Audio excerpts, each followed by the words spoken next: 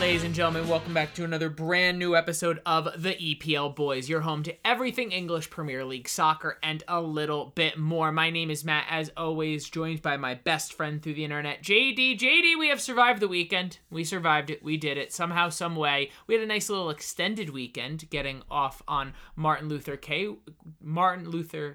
King Day, as we definitely pay homage to the effects that one man had on society as a whole today, and we continue to push his word on going forward. But JD, I am doing well. I'm gonna ask you. You've had a really nice, relaxing weekend, I've heard.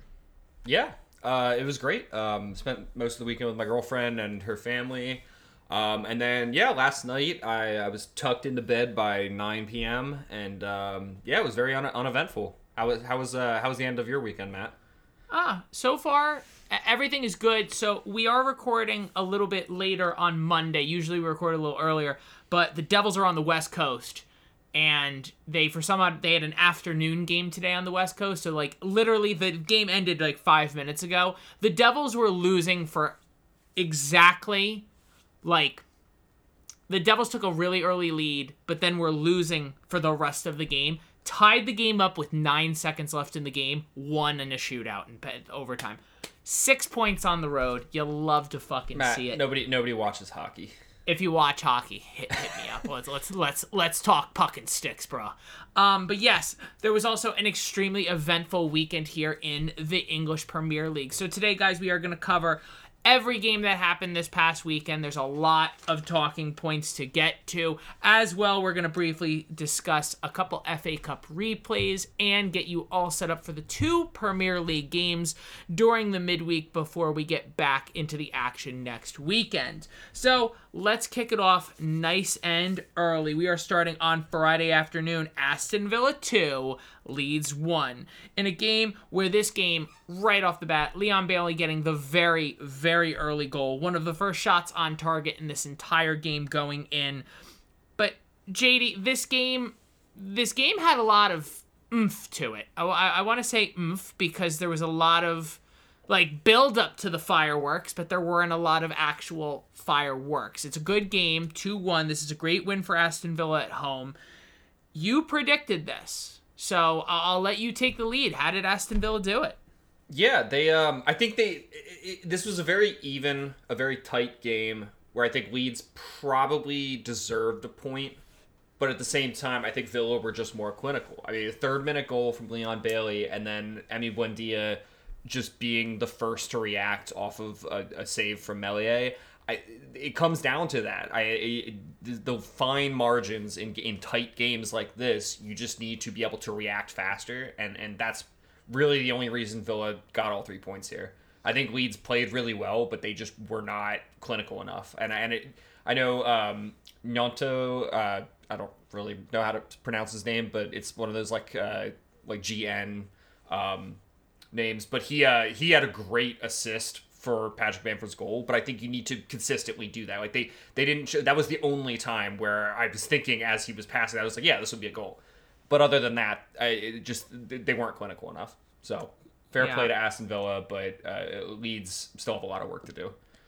Yeah, I think it's good. I think this is very good for for Leeds that Patrick Bamford is coming back, getting on the goal sheet. This is good because they need someone who consistently bear the weight of 10 to 15 goals a season for this club, and they need him back. I think Leeds are at their best. I do want to give a quick shout out to Tyler Adams, who was named U.S. Men's National Team Player of the Year.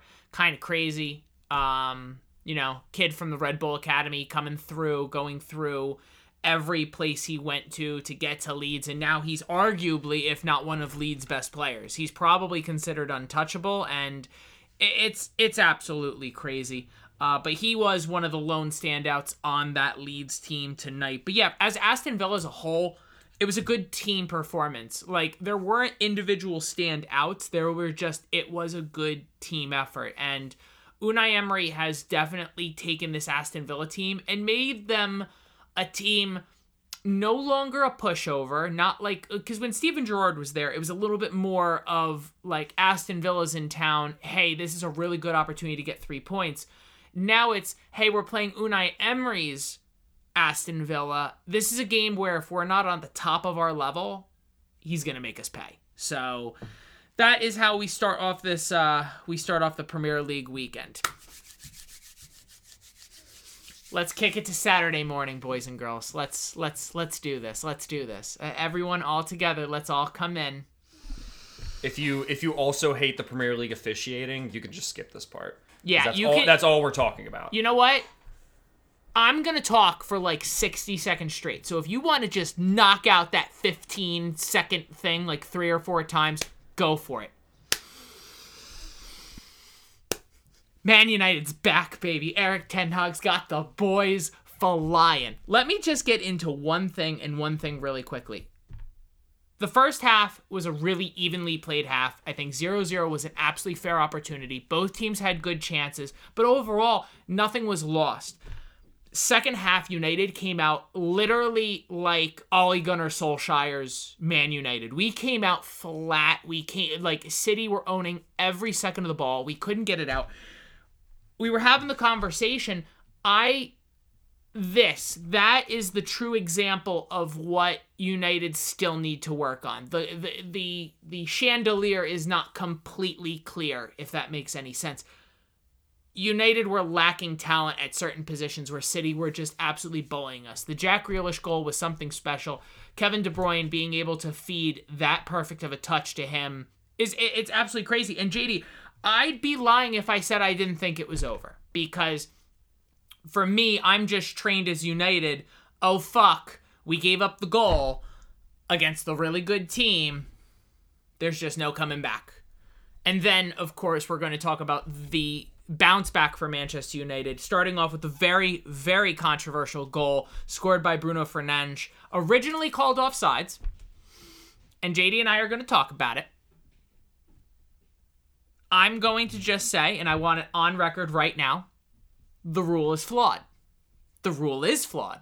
100%. I understand that this one tiny little loophole, which, by the way, by the next time you hear us talk about the Premier League, this could be changed. This literally could be changed tomorrow. This could have been, they could have been working on this today to change this rule. Marcus Rashford hovers over the ball, and yes, there is a way you could say that he does impede the defender or impede the goaltender's angle. Shame on Manchester City for giving up on the play because, Marcus Rashford's offsides. Shame on you. Shame on you for giving United the ability to fucking just smack one in. And from the second that goal was scored by Bruno Fernandes, I was screaming, go for the fucking win, baby. Go for the fucking win. Garnacho with a beautiful, beautiful feed to Marcus Rashford, seeing Manchester United grab all 3 points against City. We are 1 point behind them in the race in the Premier League, giving Arsenal the opportunity, which we will talk about later. JD, I'll let you get into it, because you and I were going back and forth with this about should this have been allowed? Should this have been allowed to stand? And then overall, do you think this just absolutely changes the entire dynamic of this game? It's barely worth talking about. It's not even close to being the correct call. If you watch that goal back, it's not even that Rashford, even he stops himself ready to take a shot that just is possession. He's hovering over the ball. He has controlled possession, even without touching it. He's literally controlling it, using his body in front of defenders to control it. That is the definition of possession and influencing the outcome of the play from an offside position. I don't know. It is so hard to think that it is anything but fraud at that point. how the referees could change their decision after seeing it through VAR. It's fraudulent.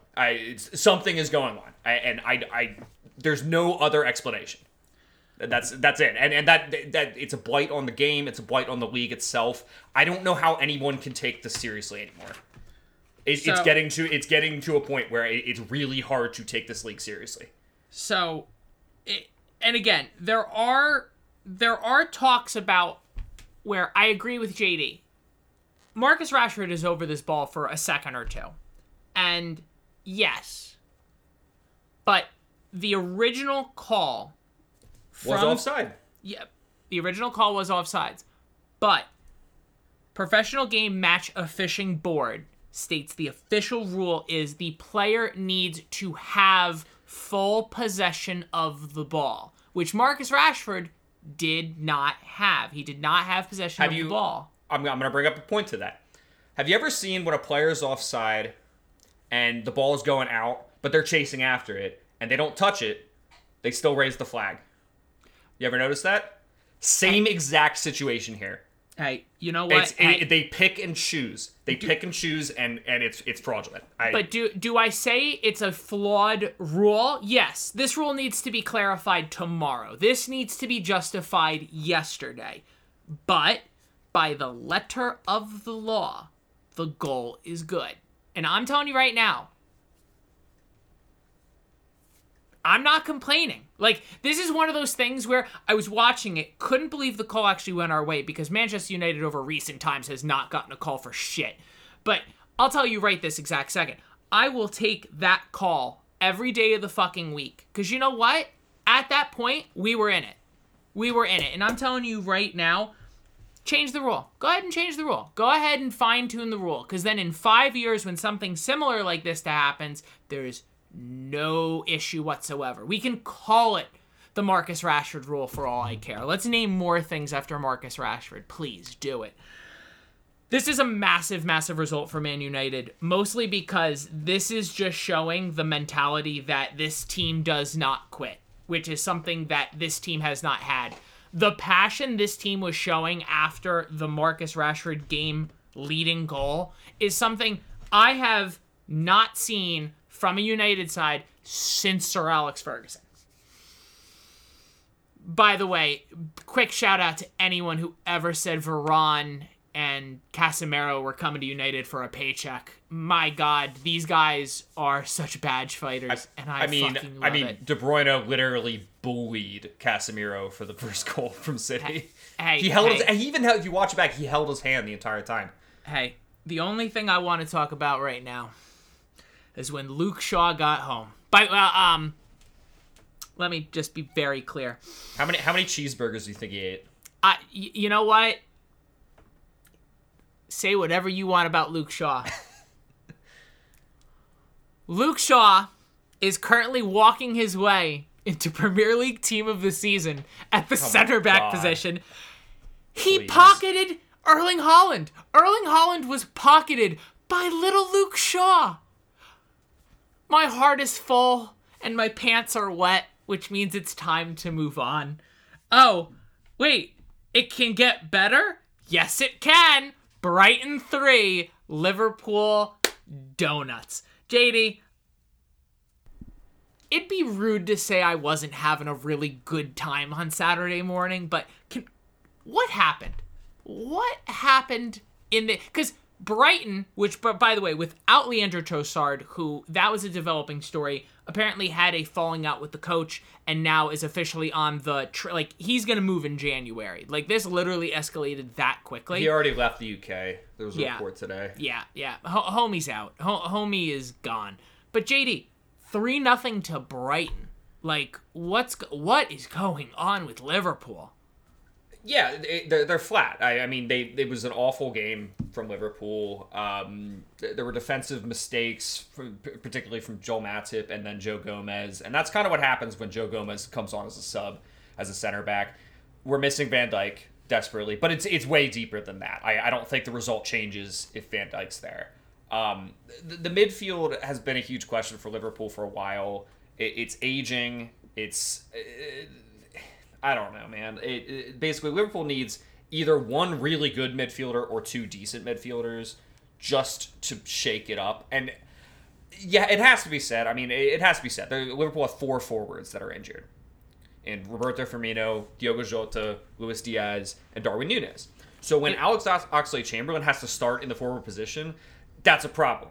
I know, again, it's mostly the midfield issue, but it's tough when a player like Luis Diaz could have done, it's always in hindsight that like, oh yeah, Luis Diaz may have been able to unlock this defense. I don't know. Liverpool are just in a rut right now, and it's gonna be a bit. I don't usually get obnoxious on the podcast. I usually wait until after. But JD, if only you guys signed some form of like a winger striker to add to that attacking thing, like maybe a nice Dutch forward. Are you saying Gakpo is like already a flop, dude? He's played 2 games. No, not at all. I'm just saying, like, only if you signed someone of that caliber to help your team score against Brighton. I am having a wonderful time. I just want to be very, very clear. I'm having an absolutely wonderful time, and I'm trying to stay composed. I really, really am. But do you know how, like, for a United fan, this is like, I don't remember the last time Liverpool were this shit and United were this good at the exact same time. Like, it's been a decade. I'm having a great time. Brighton looking absolutely phenomenal. I mean, dominating every small aspect of this game. And again, JD makes a very valid comparison. Liverpool looked very flat in this game. Like, it literally, like, there was no anything to this Liverpool side. They looked flat. They looked absolutely just completely out of it. March getting 2 goals. Danny Welbeck getting a really nice goal. Doing the Marcus Rashford celebration. I mean... Ooh, here, I'm going to put my conspiracy hat on. So that Danny Welbeck goal, not that it matters at all. Liverpool had lost that game well before that. That's a high boot if a defender does it. No, his takedown on the ball, that's a high boot. If it's the other way around, and I don't mean Liverpool, I just mean if any defender does that into an attacker, it's a high boot. Now, my only question is you can put your boot that high if no one's around you, right? It's right. Like, it was right in Joe Gomez's face. No. If that happened if Joe Gomez did that to Danny Welbeck would have hit the floor. Oh, not disagreeing one way to another. Definitely not disagreeing one way to another. If you're Liverpool, you got to start kind of finding results. You're in 9th right now. The injury list still doesn't look great, and you have a midweek replay against Wolves this upcoming week. And you have, the Premier League schedule is going to start getting a little bit more compact. Champions League football is going to start coming back into the mix. This is going to start to get to a really congested time. If you're Liverpool, you need to, I don't know if Klopp's got to change something up. I don't know if he's got to, something's got to happen with Liverpool, and I just don't know what. JD, is there a quick fix right now for this Liverpool team to just get anything? There's no quick fix until players come back from injury or the board finally fucking signs a midfielder. They've signed all these attackers in the last few seasons, which is great, great. But if we can't get the ball to the attackers, the forwards, it doesn't matter, and that's basically what's happening. Thiago is still a great player, but it can't just be him. Henderson is completely off. Fabinho has had an awful season. I don't know. It's the higher than Klopp needs to figure out. Wow, we really need a new midfielder.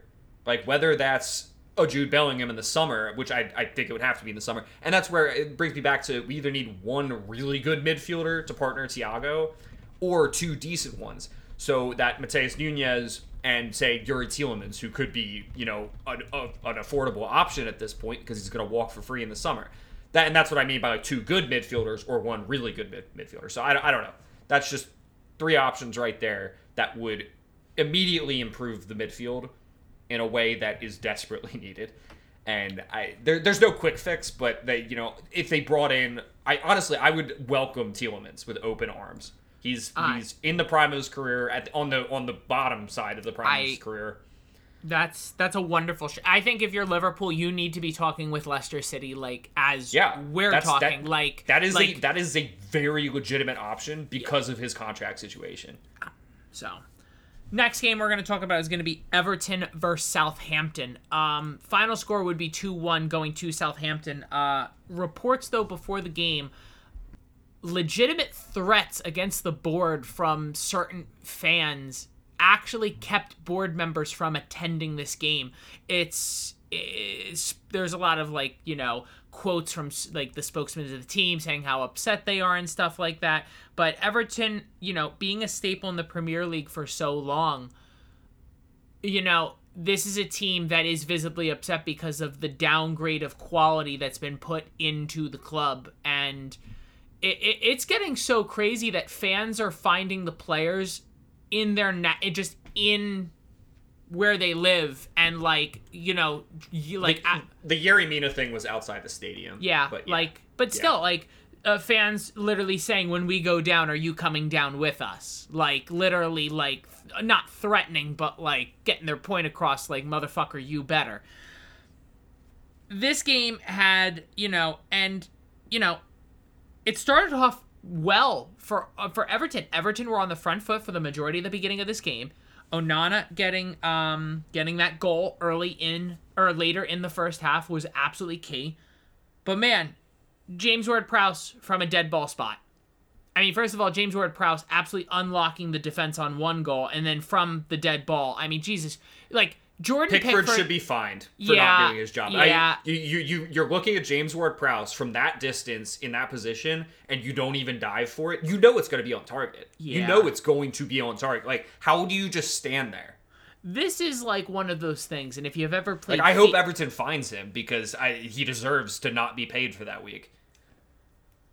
I look and I think to myself about FIFA, the video game FIFA. It's an auto thing. When someone has a free kick, you take your tallest guy and literally man mark him on the other post. And I shit you not, at this point, teams should just fucking do that. Take your biggest fucking guy on the field and literally pin him on the far post. You have a guy that's going to break the record for most set-piece goals in the Premier League by the end of his career, and just do that. Just stick somebody right there. Just stick someone on the far post. It's going to be, you're basically taking away 2 to 3 feet off of his available range. That's so much for a free kick taker. Yeah. I'm not going to lie, JD. You're talking about, bringing in people. I think Liverpool would benefit infinity from having a James Ward-Prowse in your lineup. Someone who's just outright quality. He's not going to do the big flashy things. But if you knew... right off the bat, if you had a free kick within 30 yards, I think he's worth a bigger money move. That's just my opinion. Yeah, that'll be tough though. I think the Tielemans thing, that's more because of the contract situation. Yeah. I don't think James Ward-Prowse leaves Southampton anytime soon. If he wanted to leave, he would have left already. Well, and in their league position, I know Everton's also right there, but Leicester City is also right. Down towards there, but I think it's unrealistic to think that Southampton would let James Ward-Prowse go right now. Yeah, I understand. Everton. Let's direct it back into the Everton direction. You needed to fire Frank Lampard 2 weeks ago. I'm really sorry about this. Unless your goal is to get relegated, there is no reason Frank Lampard should still be your coach. You need to go out, get one of the relegation-saving coaches that forever go in the merry-go-round of availability. You bring one of them in, and you 4-4-2 your way back into finishing in 16th. You fucking do the fucking minimum to fucking grind out 1-0 results for the rest of the fucking season. You play boring, dull football, and you save yourself at least one more opportunity. The fact that you're going to let Frank Lampard absolutely nosedive this fucking club is on the hysterical and sad portions. It's terrible watching Everton. Growing up, Everton was a staple. They were a pinnacle team in the Premier League, always in the top 10, always being a bother to the big guys. And this easily could turn yourself. Anytime you go down, again, we have to keep reminding ourselves, when you go down, no guarantee you come right back up. There is no guarantee. Unless you're Fulham. Yeah. Fulham, Norwich. Okay, maybe it is a guarantee sometimes. But if you're not Sunderland, if you're not Middlesbrough, if you're not teams like that who go down and then like, we're just going to come back up. Never heard from again. Never heard from again. You fire Frank Lampard. That's it. That's the first thing that you do if you're Everton Football Club. You fire Frank Lampard because now you and Southampton are both tied on 15 points, dead last on the table. Yeah. That is crazy. You know what? I was just thinking. Do they still plan on building that new stadium? Dude, I think it's or is that just in the trash can? I think at this point. Well, it's being built. Is that not? Or wait, didn't they? Is it? I thought it was still in the planning phase because it was something like £400 million or something to build it. We're gonna have to. I'd love to look that. It's up. Like they have bigger problems right now than their stadium. Nottingham Forest 2, Leicester nothing. 2 goals from Johnson. This was easy. Leicester are another team that just have problems everywhere, JD. I mean, Harvey Barnes, did he ever hit the target in the 3 or 4 shots he took? They were all... I didn't even realize he was playing, to be honest. Leicester are just bad. Brendan Rodgers is bad. But the thing is I think, JD, and I'll have you talk about this game a little bit, Leicester are going to stay up because there are just, 5 worse teams than them. That's the saddest part. Leicester are relegation quality, but there are teams literally worse than them. And that's the only reason why they're going to stay up this year. Yeah. No, I agree. They have not shown the ability compared to a lot of other teams. But yeah, you're right. 5 other teams somehow are worse. And I think, and I'm not taking away anything from teams like Arsenal or United or Newcastle or City, but so far this season, it's been a lot of shit. And I'm not saying at the top of the table, I just mean from the bottom half and really inkling up into the top half to some degree, it's been really poor quality overall. So you take advantage. If you're one of the good teams this season like Arsenal, you take advantage of that while also performing very well, but you do use that to an advantage. I think it was the same with Liverpool in 2020. I think that season of a lot of it was partially due to COVID, but that really didn't happen until the end of the season anyway. But that whole season, I think there were a lot of teams that should have done a lot better but didn't, and Liverpool took advantage. And I think that's sometimes just how it happens, and that's what I'm seeing this season.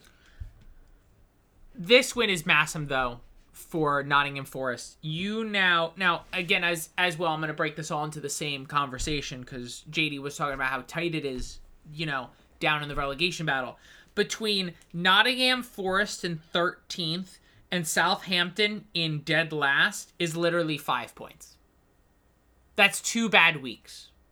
2 bad weeks, 2 good weeks can see you go in any direction. You could literally be safe today, gone tomorrow. So it's ridiculous how, and again, we always say this. We never say it at the beginning of the season, but we always say it at the end of the season that the relegation battle at the end of the season sometimes is more fun than the top 4 race, the championship race, things like that.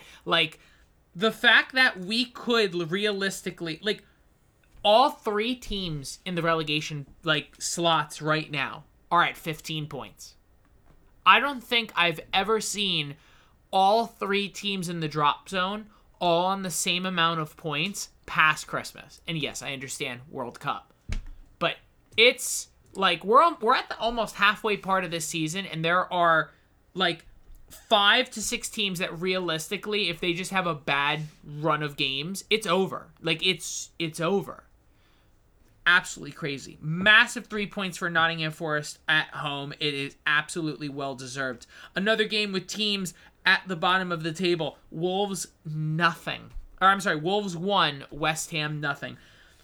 Podence getting the only goal. He has been in fine form since the new manager arrived. And West Ham again. West Ham now find themselves on one of those teams with 15 points in the drop zone. And apparently there are rumors now, JD, that David Moyes could be, as soon as the time you are listening to this podcast, not have employment, which I don't even know why it would have waited this long. This game was on Saturday. If I was going to fire someone, you're fired the day I want you gone. I'm not going to wait 2 days to do it, right? Yeah. Did you see that they were possibly thinking about bringing in to replace him? I didn't. Who? Rafa Benitez. There you go. See, hold on. That's confirmed from a West Ham supporter. Brian. Hey, you know what? First of all, Brian Fabrizio Romano are the same person to me. Like, if Brian says it, it's going to happen. West Ham related, anyway. West Ham related, yes, absolutely. But let's talk, again, but that brings up the conversation I had before. One of the coaches on the relegation battle roulette of coaches, Rafa Benitez. Throw that fucker in there, go 4-4-2 for the rest of the season, scrap out like 8 draws, find yourself to safety. Do what you got to do to stay up, right? Yep. No, it's Benitez. It's Steve Bruce. It's Sam Allardyce, obviously. Dean Smith. Get Roy Hodgins out of the retirement home and throw his ass up in there. No, nobody wants that, Matt. Nobody wants to see Roy Hodgson coaching again. I mean, hey, you know what? We have a few other games to talk about where we could be speaking about new managerial positions, so we'll get to those soon. But yeah, Wolves, this is a massive win. This really is a massive win for you, because this now takes you out of the drop zone. You are still in the mix, but you tonight sleep safer knowing that you live to fight another day in the Premier League as we sit, and you have a really exciting second leg to go up against Liverpool coming up in this week's FA Cup replays. Things are on the turn. Wolves are getting results. They are. This new manager came in, JD, and Lopetegui really has absolutely changed the culture at this club. Like, this is like literally, we talk about the new manager bounce.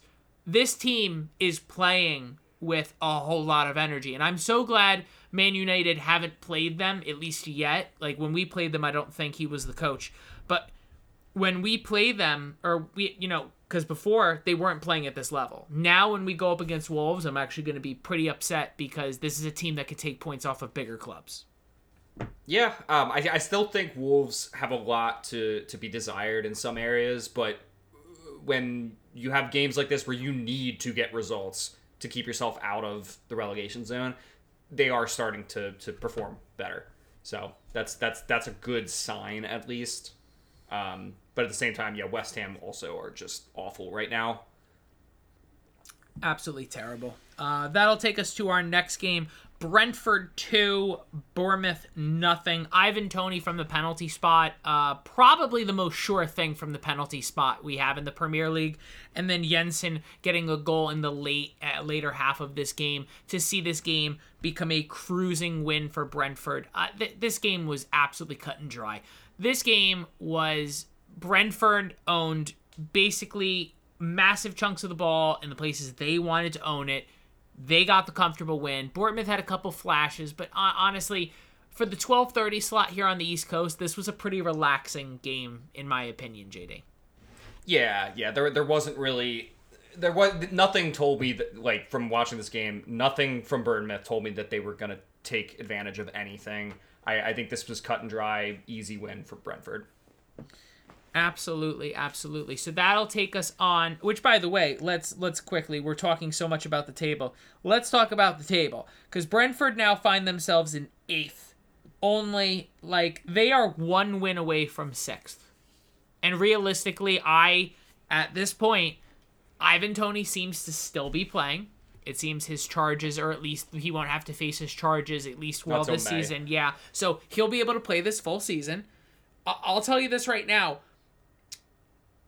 Brentford would not surprise me if they found a way into a top 6 finish or a top 7 finish. And I'll tell you right now, I get a lot of joy watching Brentford, especially when they win, because their fans treat every win, no matter what result it is, like they just won the Champions League. It's parties, it's dancing, everyone's singing. I love it. I think that's something about Brentford that makes them a little bit more unique compared to some of the other teams. So let's move on, though, to Sunday. Chelsea 1, Crystal Palace nothing. Kai Havertz getting the sole goal in this game off of a really nice played header. JD, this game sucked. It wasn't great. I feel like Chelsea did just enough. I think Chelsea, like, even though it was a 1-0 game, I think Chelsea did handle this quite comfortably. Like, at no point did I think Crystal Palace were ever going to do shit. Like, they really...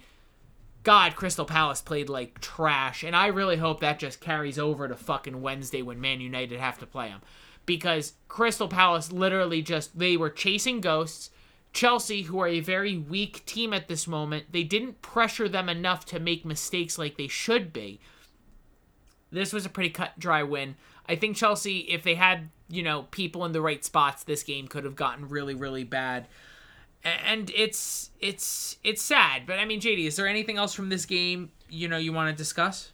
No, not really. I mean, Kai Havertz scoring is good for Chelsea, but it was a very poor performance overall. And I think they got lucky they caught Palace on a very off day. Yeah, it's just terrible. It's terrible because you look at this Chelsea side and how weak they were. I felt like Crystal Palace could have had the opportunity to really, really go at Chelsea, and they just didn't. And I'm a little disappointed in Patrick Vieira, but kudos to Chelsea. This is a massive win. Yeah, you didn't move up the table. You're still in 10th, but let me tell you this right now. The wins and the sloppy games make it easier to build on than a loss or a draw. And dropping points in this game would have killed you. It would have absolutely killed you. But JD, before we move on, the Arsenal saga for Mudryk, I know I'm probably mispronouncing his name, the young, very, very young Ukrainian winger.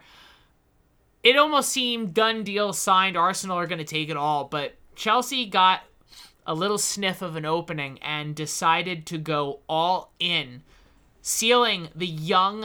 I don't even... What is he, 21 years old? 20 years old? Yeah, something like that, yeah. For 100 million euros from Shakhtar Donetsk. JD, wow. Like, at this point, I wouldn't go to the supermarket and look at a box of cookies too long, because I'd be worried Chelsea are just going to buy them before I do, right? Yeah, it's a good thing you got your hands on Antony before Chelsea did. Oh, my God. Jesus Christ. Thank you for saying that out loud. That makes me actually feel better about having Antony now. Like, oh, thank God. But what's an actual really cool thing is Shakhtar Donetsk took 25 mil of the 100 mil and donated it directly to Ukrainian soldiers. First of all, what a gesture by Shakhtar Donetsk. What a way to make a fuck-ton load of money. Way to scam Chelsea out of 100 million euros. Yeah, I was gonna say it's like even Shakhtar didn't think he was worth 100 mil, but they knew Chelsea would pay it. Again, these clauses and all these things are in effect so that teams don't get swindled out of their players, and that's what they're there for. But at the same time, sometimes these clubs set these things so high just to scare people the fuck away. Like, dude, it's $100 million. You're not going to buy that. And they're like, no, actually, we'll buy it. And then you're sitting there like, are you serious? That's like having a yard sale, taking a jersey that's not worth $10 and putting it outside for $50, and someone literally walks up to you and goes, I'll pay you $50 for that. And you're like, Are you serious? Like, oh, okay. So, good on Shakhtar Donetsk. That's a massive gesture to donate that 25 million euros to, fighting Ukrainian soldiers, because things are still not well over there. So, but Mudryk will be a part of the Chelsea squad going forward. I think we could see him as early as this upcoming weekend, so that's going to be interesting to see if he gets into the lineup, where does he get into the lineup? And, how does Graham Potter play another piece to this ever so expensive puzzle we call Chelsea? So we will have to see. Next game, Newcastle 1, Fulham 0. A late Isak goal would see they would decide this game. But JD, the massive talking point was, and you're going to love this because for you, is this not just only the best thing to happen to this specific player? Yes. Mitrovic getting awarded a penalty and converting it, but it hit his foot twice. His plantar foot slipped a little bit, and the ball ricocheted off of his plantar foot and went in. If you are not aware, saw the highlight, and were unaware, you cannot hit the ball twice before it goes goalward. You only have one opportunity to hit it, and I'll tell you this right now. If you're Newcastle, you can breathe because this was almost another set of drop points, but you found a way to win it, and you found your way back into that third place spot. JD, this game, low scoring, not too much action. Newcastle dominated every second of this game, but for me, I'm kind of expecting Newcastle to just do a little bit more. The expectation is there for them to do good things, and it's like, come on. Fulham are good. They're not that good. Yeah, I think Newcastle might be kind of going through a mid-season slump, and I say that lightly, like not anything crazy, just not performing as well as they had been. And this might be a couple games, and they just need to get back into the swing of things post-World Cup. I don't think it's anything to go crazy over. They're still in third place, tied on points with United, but with a much better goal difference. I think if they just put their heads down and focus, they'll be fine for top four. Going to the penalty, I do find it funny that is a rule. It seems like a weird rule. Like, I don't know why that would affect it that much. But yeah, it's the rule. And I do see that, like, literally it causes the ball. He was shooting left and it caused the ball to go right. I get why it's a rule. I don't know. It just seems weird. At the same time, you could see the players digging up the penalty spot right before. And that's kind of why he slipped. Yeah. I don't know. I'm all for Mitrovic getting shit on and, doing all this to himself, but I do kind of feel for him there because the Newcastle players literally dug up the penalty spot. And I think the officials need to look into that more. Yeah, it's something that they won't, though. They're too busy trying to rewrite the offsides rule. I'll tell you this though. I think if you're Newcastle, like I said, you can breathe. You did it. But this game offered a lot more questions than answers, in my opinion, because, yeah, you absolutely locked in. You got a ton of shots. You created a lot of opportunities. You got your conversion rates got to be up, man. You got to win this game 3-0, 4-1, something like that. The other thing for massive concern for me is Bruno Guimaraes went off early with an injury, and I haven't looked into it since, but he didn't look great coming off. He was wincing. He didn't look like he could really carry on his own. That's a massive loss for Newcastle. Like, that's massive. That is top 1 or top 2 players on your roster right now. If you lose him for an extended period of time, that is a hole I don't see another person on this Newcastle team filling, because Newcastle starting 11 are phenomenal, but as we've discussed, they rotate. They don't play. They don't have a good second team. They don't have good rotation players in yet. If you're Newcastle and Bruno Guimaraes is out for an extended period of time, you need to do what you need to do to just get points. Draws and wins. Just don't lose, because everyone below you is doing such a terrible job staying with this fight. You're 5 points clear of the team in 5th. Newcastle, top 4 is yours. Don't blow it. And that's going to bring us on to the final game of the weekend. We are going to finish with a North London derby. Tottenham 0, Arsenal 2. I'd like to say Arsenal listened to our podcast and they heard what I said, because Arsenal went at them. Arsenal went at them. This was a game of 2 separate teams. And of course, Matt, every game has 2 separate teams. Nah. This game had levels. Arsenal were way up here. Tottenham were like way down here. It wasn't even close. Arsenal could have won this game 4 or 5-0 if they choose. I think Ramsdale's first real opportunity for actually being tested was like 6 minutes after the second half started. Hugo Lloris having an absolute blunder, putting the ball in his own net off of a. I mean, literally the shot, JD, might have been actually from the touchline, and of course, Odegaard, recently awarded the Premier League Player of the Month. Goddamn, what a shot! Like, Arsenal deserved the win. They deserved all 3 points, and Arsenal deserved to be 8 points clear at the top of the Premier League table. JD, this game was one-sided to a T. Yeah. Arsenal looked the better side the entire game.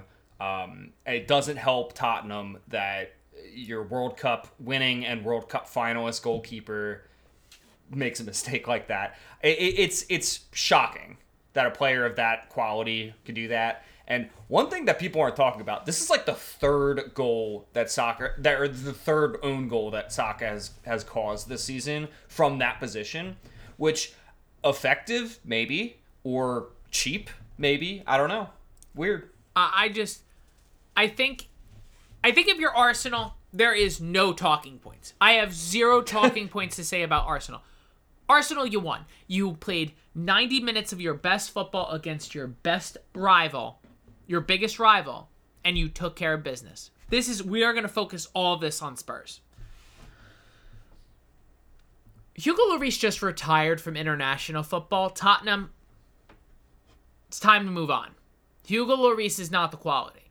One, he is 100% responsible for the first goal, and he is 100% responsible for the second goal. I get it was a really wonderful shot by Odegaard, but Hugo Lloris was late. Very late into making reactions. You know what happens to players when they get old? Their reaction time goes down. Do you know what you need to do? Go out and get a better goalie.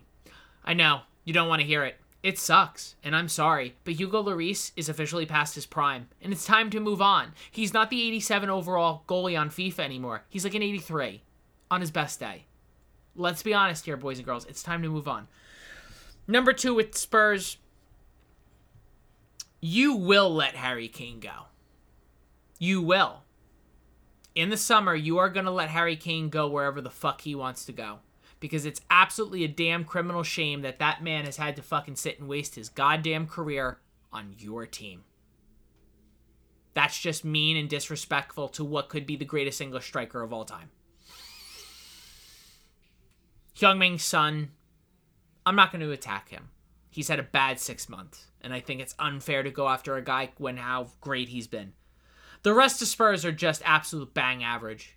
Like, the team is bang average. I think, JD, Sky Sports put out a best 11 of the North London Derby, and they added, like, 4 guys from Spurs, and I'm sitting here like, Harry Kane should be the only one representing Spurs on a best 11 amongst those two teams. Like, it's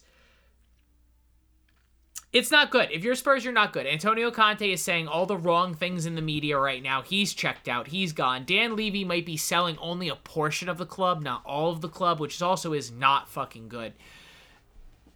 JD, is there anything positive right now going on in the world of Tottenham? Not really. I guess their league position, because of teams around them, is a positive, but at the same time, guess who's breathing down their necks? Fulham, Brighton, and Brentford. So that's not a good outlook right now. Like, Liverpool and Chelsea have already dealt with those teams poorly, and Tottenham look like they're going to be next. I really see Fulham, Brighton, and Brentford, those three. That's position 6, 7, and 8. I see Tottenham having trouble with, keeping up to pace with them. I think they're all going to pass them. It's going to be interesting because Spurs are going to have to turn this very soon. You have Manchester City on the week. You have Manchester City on Thursday, and I know that's not the team you want to play. It's Pep Guardiola after a loss, but let me tell you right now, you got to find some way, shape, or form to really muscle up in that game. A few talking points post whistle. Richarlison is officially just a piece of shit. He is. JD, I've officially jumped onto the boat with you. I've officially jumped on. Richarlison is just an asshole. Going at Ramsdale post whistle, and then, of course, in a heated derby matchup, there's always tend to be one asshole fan who's going to try to go all Green Street. And, of course, this happened here as a fan attempted to kick Ramsdale as he was retrieving his water bottle. He did. I mean, I'll tell you right now, first of all, there's videos of this kid because I say kid. There's no way this kid was over 25 years old, maybe. Dude, you looked 5'2", 90 pounds wet. Aaron Ramsdale is like 6'5", full of just English rage. Do you really want to be taking a swing at that guy? Because he seems like the type of guy who will jump into the crowd and fight you. As well as, granted, Xhaka also was right there, ready to absolutely fucking square up. Massive compliment to Mikel Arteta, who ran straight over and ripped his players away from security and forced them to go celebrate with the away fans. That's how you know Mikel Arteta is going to win the Premier League this year. Because he has that respect and that maturity level with this young team where even though you had some guys extremely hot-headed in a very, very, very aggressive moment, he still found a way to get his players to compose on the spot and do what he said. That's why Mikel Arteta's Arsenal are going to win the Premier League this year. Like, it's it. They're 8 points clear, JD. If Arsenal find a way to mess this up, I don't know. I don't think I'd have words. I really don't think I'd have words. Also, since we're on the talking point, stop saying Manchester United are in the title race. We're not. I don't want to be. I'm not there yet. Ask me in a year from now. Exactly 365 days. That's what I want. I want to have that conversation then. Not now. I don't want to have it now. Arsenal, don't fuck this up. Go win the fucking Premier League. But, next weekend's going to be fucking lit. Arsenal versus Man United, both teams playing at the level they're at right now. Fucking love it. But that is going to be it for the Premier League games this weekend. Really quickly, we're going to go through. JD had 4 correct picks. The fans had 5, and I had 7 correct picks, which now brings the total to JD at 82, and the fans and I are exactly square at 92 picks. I have made a comeback. And now the move is on. Really quickly, we're going to talk about... we have 2 FA Cup replays off of draws that happened in the last round of the FA Cup. Leeds United's going up against Cardiff. I believe Leeds are home this time. Leeds, just take care of business. Don't fuck around and find out. Just take care of business. And JD, the final game is Wolves versus Liverpool. I believe the game is now at Wolves. What are we thinking going into that FA Cup matchup? Honestly, I forgot it was happening. I don't really care. The last thing Liverpool needs right now is more games. So if they win, awesome. If they don't win, fine. I really don't care. We won it last season, so it's fine. The way I think Liverpool should be beating Wolves, but at this point, who the fuck knows with either of these teams? Completely understandable. That is going to bring us on to we have 2 games this week. We have 2 midweek games to, I guess, make up for some of the time lost around maybe the Queen's passing or stuff like that. First game, Manchester United will be going away to Crystal Palace. I'll go first here. Man United are going to probably rotate some players. It's probably not going to be as clean cut of a game. But if Crystal Palace come out with the same attitude that they did against Chelsea, who knows what will happen, but I doubt this game is going to be as fluid or as clean as some of the other games have been. I feel like United are going to have to scrap out a win, but I could see United should grab all 3 points. So, JD, what are you thinking? Yeah, I think in seasons past, and in the most recent few seasons, this would be a game that United might kind of not prepare correctly for, and maybe Palace sneaks a draw. I don't think that's going to happen this season. I think United know what they're doing right now. Palace have lost a bit of form, and even being at home, I think United will still squeak out a win here easily. Next game is going to be Manchester City are going to be going up against Tottenham. Now, this is going to be at Man City. Now, JD, the fans are as well going with Man United. This is an interesting one here. I don't remember Pep Guardiola ever losing 3 games in a row. They lost against Southampton. They lost against Manchester United. If they lose here, that would be 3 straight losses across all competitions for Manchester City. That's kind of crazy to say out loud, but JD, I'll have you start this one off first. What are you thinking? Yeah, it's not going to be 3 in a row. I think Man City, they're going to... Pep is pissed. Haaland's pissed. Haaland is going to bully Tottenham's back line and Eric Dyer. I think Harry Kane's going to look at what he could have had the team let him just fucking leave. I don't think it's going to be close. The fans, as well as myself, agree. I think Manchester City, especially with how bad the Spurs side played against Arsenal, I really can't imagine this is going to be any better, especially being at Manchester City. So that is going to be it for our episode tonight. Guys, thank you so much once again for all the love and support you guys provide. We greatly, greatly appreciate it. If you are not already, please give us a follow at the EPL Boys on Instagram, where you can get all the updated information from everything here going on at the EPL Boys camp. As well, whatever streaming service you are listening to us on, please make sure you are hitting the subscribe button and you are leaving us a 5-star review. It goes a very, very long way to the growth of this podcast. For JD, my name is Matt, guys. I want you to be safe. I want you to be well, and we will see you guys next time. Peace out.